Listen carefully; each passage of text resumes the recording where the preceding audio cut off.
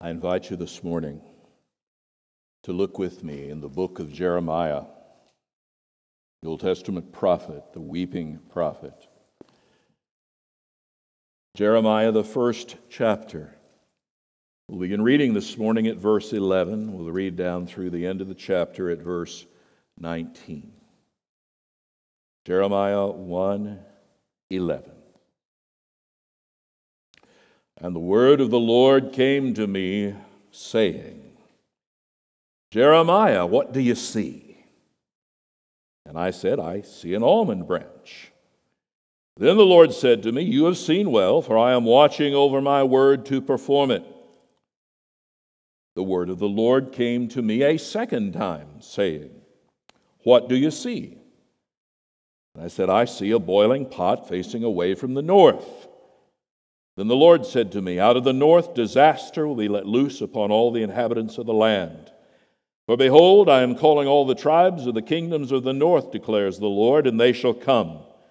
And everyone shall set his throne at the entrance of the gates of Jerusalem, against all its walls all around, and against all the cities of Judah. And I will declare my judgments against them for all their evil in forsaking me. They have made offerings to other gods, and worship the work of their own hands. But you, dress yourself for work. Arise, and say to them everything that I command you. Do not be dismayed by them, lest I dismay you before them. And I, behold, I make you this day a fortified city, an iron pillar, and bronze walls against the whole land, against the kings of Judah, its officials, its priests, and the people of the land. They will fight against you, but they shall not prevail against you. For I am with you, declares the Lord, to deliver you. This is the word of our God. Let's pray. Oh, Father, help us that we see this rightly. Give us eyes to see, ears to hear. Give us hearts of repentance. May we be rightly humbled and also rightly encouraged as we now look into this, your word. For it is in Christ's name we pray. Amen. The text doesn't tell us if the two visions here in chapter 1 are part of the original call. We know the call of Jeremiah we see very clearly in chapter 1 from verses 1 to 10, and it appears this is also connected. We're not certain of the proximity and timing. The whole chapter on calling has a profound effect on all of us as believers in the way we understand what it is, first of all, to even be human beings made in the image of God.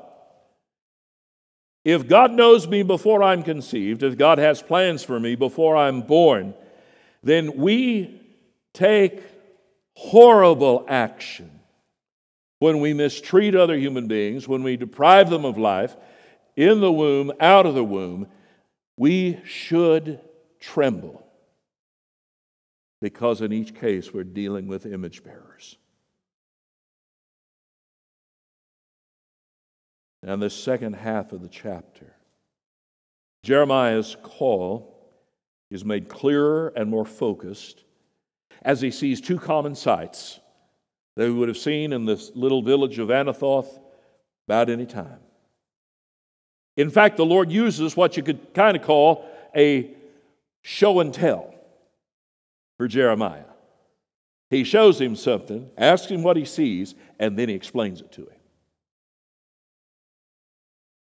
And when I read this, it is intriguing, is it not? Twice he says, verse 11, Jeremiah, what do you see? And then in verse 13, second time, what do you see?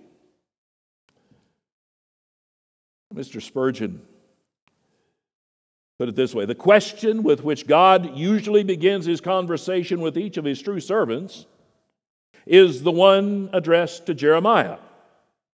What do you see? I'm afraid there are some ministers nowadays who do not see much. Now, he's writing this in 1871, preaching this, by the way. Judging by what they preach, their vision must be all cloudland, where all they see is smoke, mist, and fog. Oh, my word. Or, well, no, I won't go there. Questions about digits regrowing. I often meet with persons. Some of you have an idea what I just said. Many of you have no clue at all. That's all right. I often meet with persons who have attended the same ministry for years, and when I've asked them even very simple questions about the things of God, I found they do not know anything. It's not because they're not able to comprehend quickly when the truth was set forth plainly before them, but I fear that it was, in most cases, because there was nothing that they could learn from the minister to whom they'd been accustomed to listen. The preacher had seen nothing, and therefore when he described what he saw, of course, it all amounted to nothing. No, my brother, before you can make an impression upon another person's heart, you must have an impression made upon your own soul. You must be able to say concerning the truth, I see it, before you can speak it to your hearers, so they also shall see it. It must be clear in your own mind by the spiritual perception which accompanies true faith, or else you'll not be able to say with the psalmist, I believe, therefore I've spoken. Let me say over again that sentence which I uttered a minute ago. The speaker for God must first be a seer in the light of God. And my friend, this defines not only the prophetic office, it defines the office of being a pastor, a preacher, a teacher. We don't come up here and make stuff up out of whole cloth. We don't come up here and give you our latest impressions of what may be going on. We are here to deliver a message. Paul will describe us in, I believe it's Corinthians, as a very peculiar word for a servant. It was literally a word used to describe the guys that on the great trireme ships where they had three areas that the oars would be in, 3 decks. The term was used for the guys on the lowest deck. Now, I'm going to tell you something, folks. When you're using oars on an ancient ship, you don't want to be on the bottom, but that's the word he used to describe it. He further describes it in this way. The task of the servant is to carry the meat, the meal, and not mess it up, getting it from the kitchen to those who are eating. This is seen throughout the teaching of Scripture about those who would serve. He says it's a call here to obedience. And our struggle is we want to think that obedience ought to actually be easier than it is. Lord, I'd obey you if it wasn't so stinking hard. If you made my circumstances easier, if you put the people around me not to be so blessedly annoying and difficult, I'd do a better job obeying. It's hard to obey. I'm not denying that. But my friend, the call to obedience is the call to trust God's word in our tumultuous world. Now I'd have you see 2 main things here. First, the Lord's watchful word. Now, if you're reading verses 11 and 12, if you've got a little study Bible or even note, you'll pick this up, but it's weird if you don't know what's going on. The word of the Lord came to me saying, Jeremiah, what do you see? And I said, I see an almond branch. Now let me stop there. We don't know if this was a vision of an almond branch. We don't know if it was a dream or whether Jeremiah's just wandered around the community of Anathoth and he looks out and he's looking at this almond tree and he sees the branch and the Lord says, so what do you see there, buddy? Almond branch. Eye test, right? What do you see? Now let me ask, what's the signs of spring? Kind of depends on where you live, right? If you're in D.C., it's the cherry trees blossoming.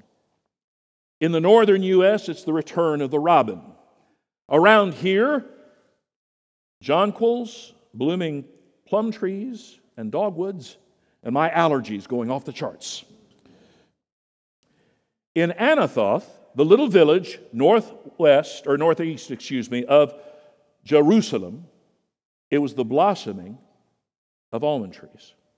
In fact, Anathoth is still a center for growing almonds, well over 2,500 years after this. But you're still, so what's the almond branch got to do? Well, it's a play on words that doesn't come across in English. Because the word for almond branch, saked, I think that's how it's pronounced, Hebrew's not my forte,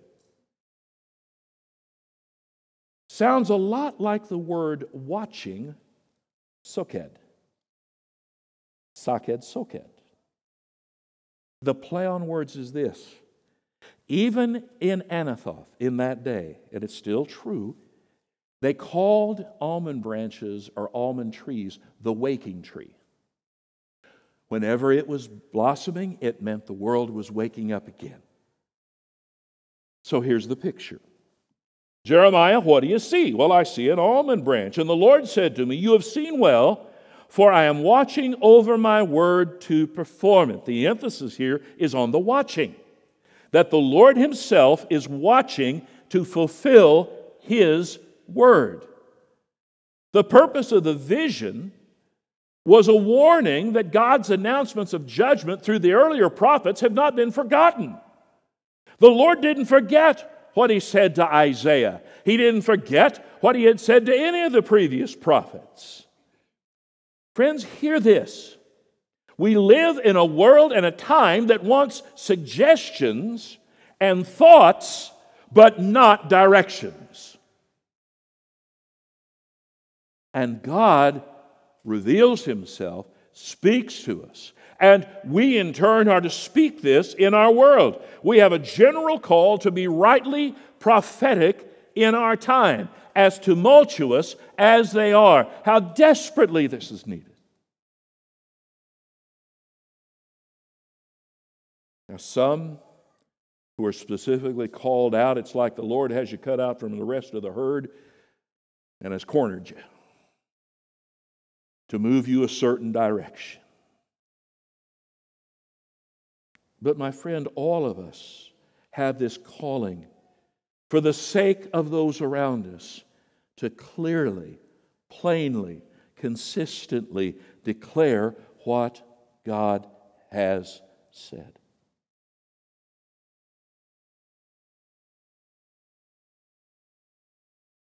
A rank outsider, said one brother, 2 centuries before the time of Jeremiah, said this: there is no God in all the earth but in Israel. The man who confessed that was a Syrian fellow named Naaman. Healed by one in whom he used not to believe, and a God whom he had not known. The God not only over Israel, but all the world, as the triune God of the Christian faith now, Father, Son, and Holy Spirit.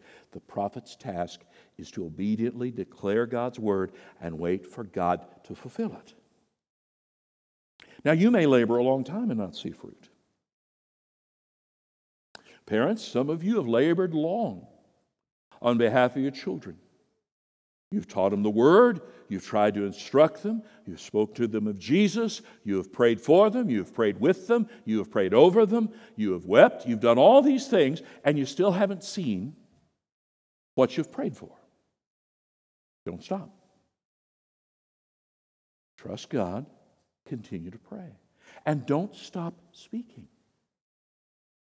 Don't stop telling them the truth. Now, there can be a thing along the way where it's a pearls before swine, where it's time to stop. But ultimately, hear me, Christian. You and I have a task to obediently declare God's word. God is using his word for his own purposes.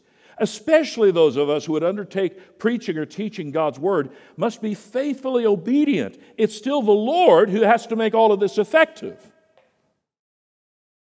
My task is to accurately with as much skill as God grants me by the power of the Spirit to declare this word to you. The outcome is God's, not mine. That's why I always found it reprehensible that we actually give awards and honors to churches that have the most baptisms, like they have all that much to do with it. I'm sorry to be that blunt, but this is reality. God saves sinners, not us. And we ought not be getting awards in this life because somehow in the providence of God, He saved more sinners under our ministry so we can get an award. Enough said. But here's the reminder, 1 Corinthians 3. What then is Apollos? What is Paul? Servants through whom you believed, as the Lord assigned to each. I planted, Apollos watered, but God gave the growth.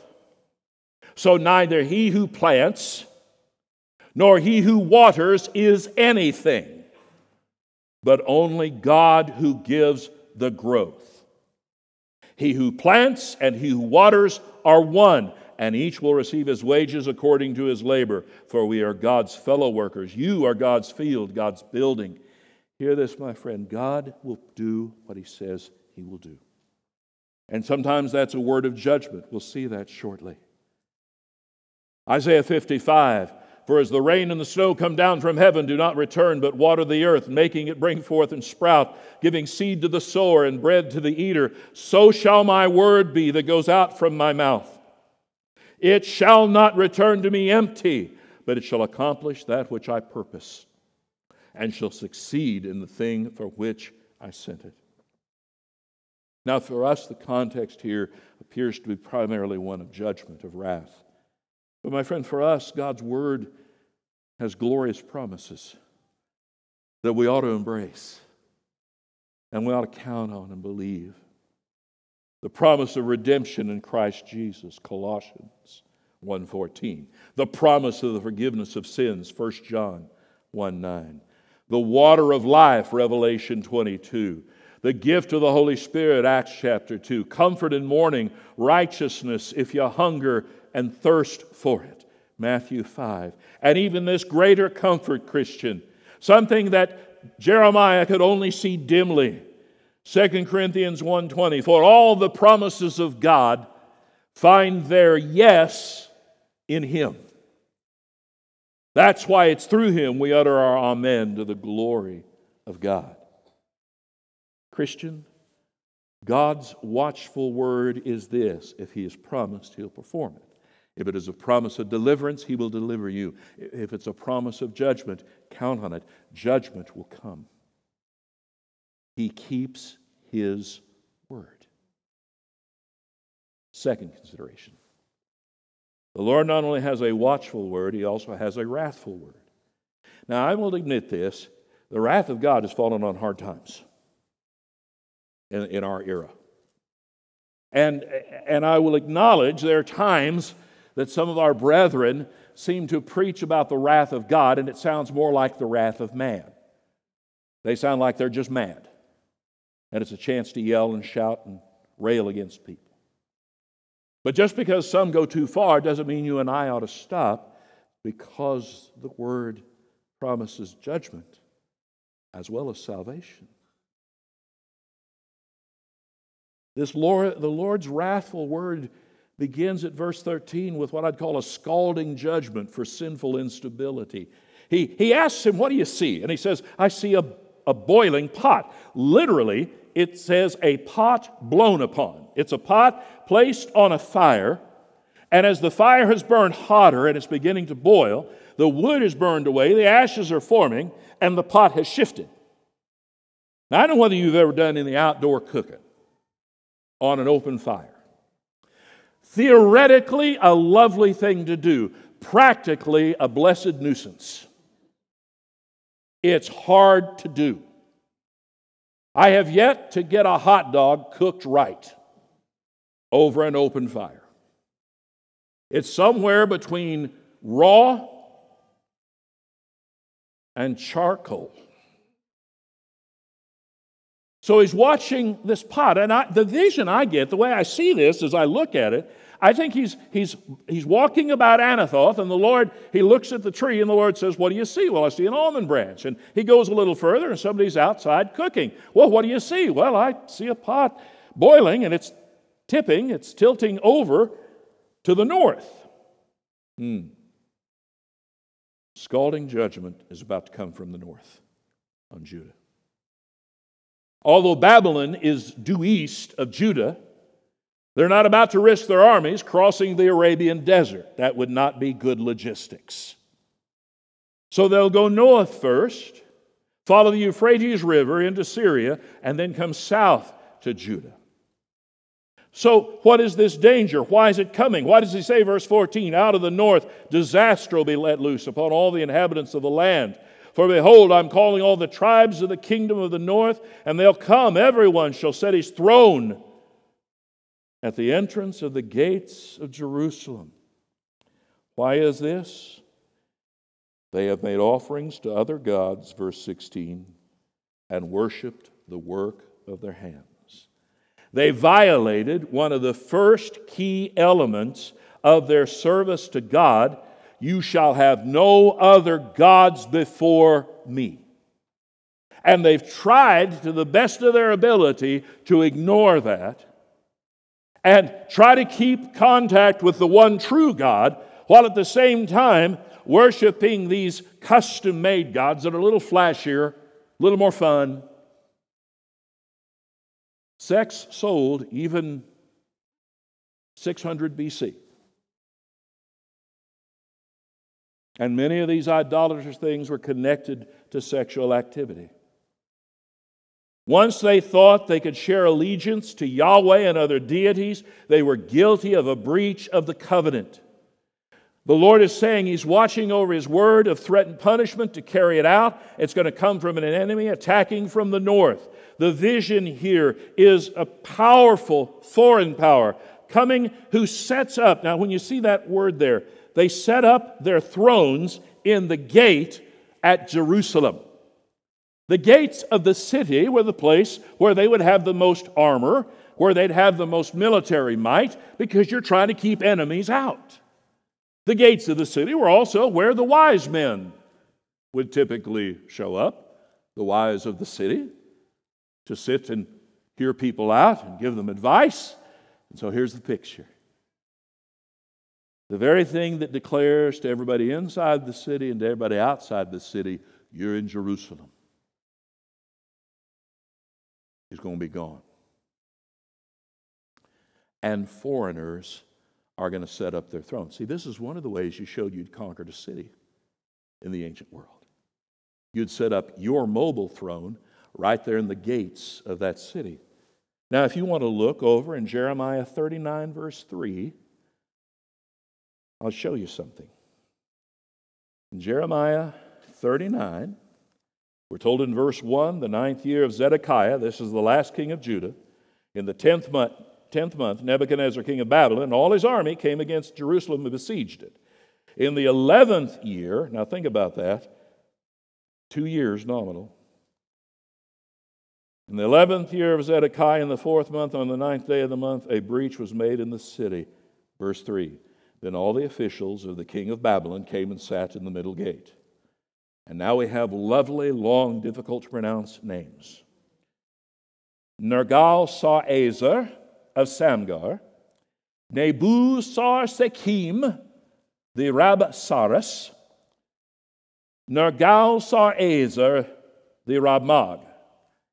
I will not for a moment pretend to tell you what a Rabsaris and a Rabmag are. By the time we get 39, I'll know what that is. I cannot tell you this morning. But with all the rest of the officers of the king of Babylon, where did they set up? They sat in the middle gate. This is going to happen within Jeremiah's lifetime. This promise of wrath will be fulfilled. Oh, my friend, hear me when I say this.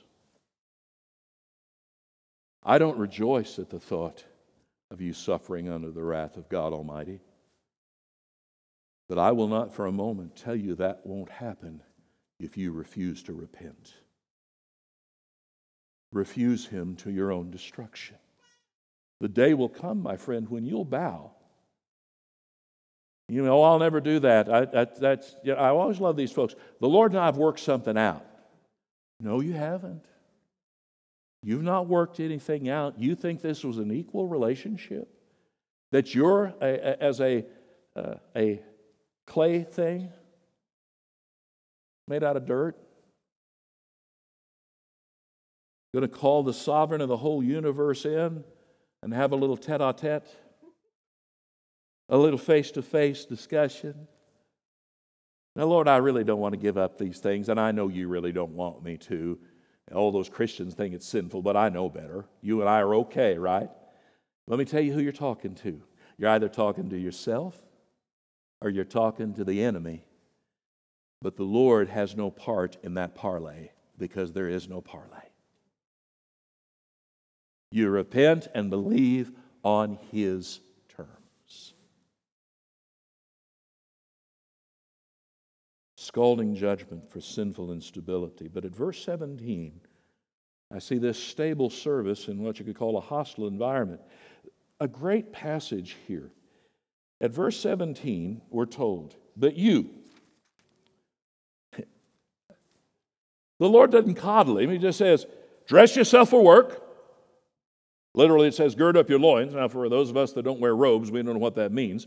The idea was, whenever you wore those robes, if you had to do something that required a lot of activity, you would actually bend down and reach through the robe, grab the back hem, pull it up forward between your legs, and stuff it into your belt so you could move.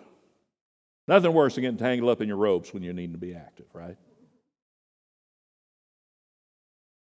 Dress yourself for work. Arise. Say to them everything that I commanded you. Do not be dismayed by them, lest I dismay you before them. Behold, I make you this day. See the descriptions?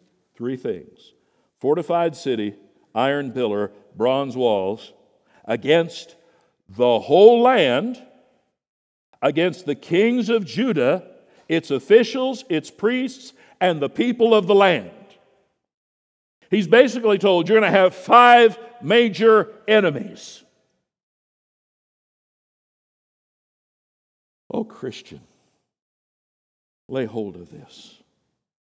A great passage to lead us to enduring even when our circumstances are hard and we're suffering. We're not useless. We're not worthless. We are also not the masters of our own fate. We are to stand. And he tells this kid, remember, we think Jeremiah's about 18. Now, admittedly, some of us at 18 were smarter in our own eyes. Right? I know in my own case, I bordered on infallible. I'm not saying I was, but I got really close. But at 18, you are also typically a bundle of absolute insecurity. We try to hide it with our chutzpah. He says to this boy, get up, get to work. You're going to talk to all these people. You're going to tell them what I tell you to tell them. And if you run from it, I'll embarrass you. I'll shame you in front of them. Don't you dare run. You do this. And I'll make you like a fortified city, like an iron post, and like a bronze wall. And literally what it's saying there, not like a wall that's wood with bronze clasps. He's saying literally a wall of solid bronze. Jeremiah had to be hard-headed and thick-skinned in order to defend himself against kings, priests, and all the people of the land. But his only offensive weapon would be the Word of God. Now, Jeremiah is not immune to human suffering or doubt. His security doesn't rest in his cleverness, his stamina, but in the fact that God is with him. The calling to be a servant of the Lord and of His Word is a call to endure. Oh, Christian, hear me. Endure. Endure in obedience and faithfulness. Endure. When you slip and fall flat on your face, endure. When it doesn't seem like anything's going right, endure. When you are emotionally blooded, mentally confused, when everything around you seems dark, stand, endure. He is faithful. The calling of the servant of the Lord is a call to His word to endure. Think of how Paul spoke to Timothy, 2 Timothy 4. I charge you in the presence of God and of Christ Jesus, who is the judge of the living and the dead, and by His appearing in His kingdom, this is His charge: preach the word, be ready in season and out of season, reprove, rebuke, and exhort with complete patience and teaching. For the time is coming when people will not endure sound teaching, but having itching ears, they'll accumulate for themselves teachers to suit their own passions, will turn away from listening to the truth and wander off into myths. As for you, always be sober-minded. Endure suffering. Do the work of an evangelist. Fulfill your ministry. Phil Rackin said it this way: it's not Jeremiah's call that made him indomitable. It was God's protection. God did not just make Jeremiah strong. He promised to stay at his side, to rescue him, to help him stand and be overcome. Now, the promise seems like a wild exaggeration. I mean, think of it this way, folks. What if the Lord's calling to you was to be a prophet, and here's what I'm going to tell you. Everybody in your family is going to be mad at you. Everybody in church is going to be mad at you. Mayor Springfield, City Council, going to hate you. Governor of Missouri, every elected official loathes you. In fact, you're known in Washington and they hate you there too. But you go ahead and tell them what I tell you to tell them. What? Lord, I'm just a kid. Speak what I give you. No matter who stands against Jeremiah, no matter who threatens, no matter what persecution comes, he's to stand. Christian, hear me in this. Now, I know for some of you, you struggle with this because you think, well, I don't know enough yet to stand. You know enough. I'm not saying you shouldn't know more, but you know enough. You know there's a God to whom you must answer, Christian. You know there's a God who convicted you of your sin. You know there is the Savior, Jesus Christ, who lived the perfect life, died for sinners, raised from the dead, and is eternally seated at the right hand of the Father. You know that, and you know that you've believed in Him. Then know this as well. You are called to stand, even if that's all you know.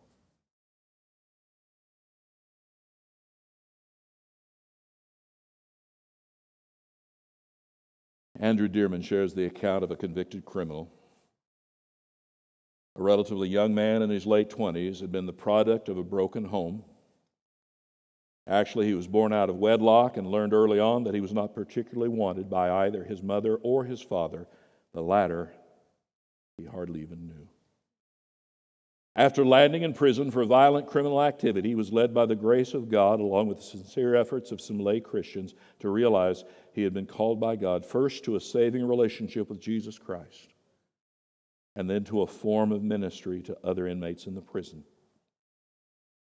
Part of his emotions and spiritual healing came in the tearful realization that God had called him and set him apart for the task of ministry. For him, this meant that God wanted him even if his biological parents didn't. The Lord wanted him. That God had set him apart for a task, and therefore that God would be with him. And he began to live out of this newfound call. In the case of the inmate, his incarceration didn't end because of his newly found faith.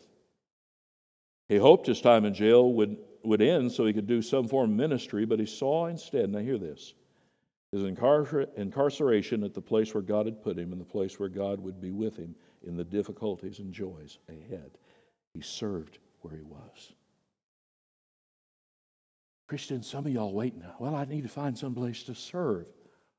Open your eyes. You mean I'm going to serve here? Open your eyes. Serve where you are. Obey now. Well, I think the Lord may take me somewhere. Folks, I'll let you on a little secret. If the Lord wants you someplace else, He is more than capable of getting you there. You may not like the ride, but He can and will get you there. Serve where you are. I say this for this reason, my brothers and sisters. I look at our children, our grandchildren. I look at the generations coming after us now. And the one thing that I think they see lacking so often is somebody who lives exactly what they believe, consistently, fully, without change. That absolutely stands, and this is where I am, this is what I do, this defines me. How desperate they need to see that. Christian young people need to see folks that stand and stay, who do what's before them to do, trusting the Lord for the outcomes, trusting Him for the reward. His word is going to be fulfilled, and His word, even of wrath, is going to be fulfilled. And oh, bless the Lord, oh my soul. For the Christian, that word of wrath was fulfilled 2,000 years ago outside the city of Jerusalem on the hill Golgotha. And as we have placed our faith and trust in Him, that judgment doesn't fall on us. We are granted life eternal.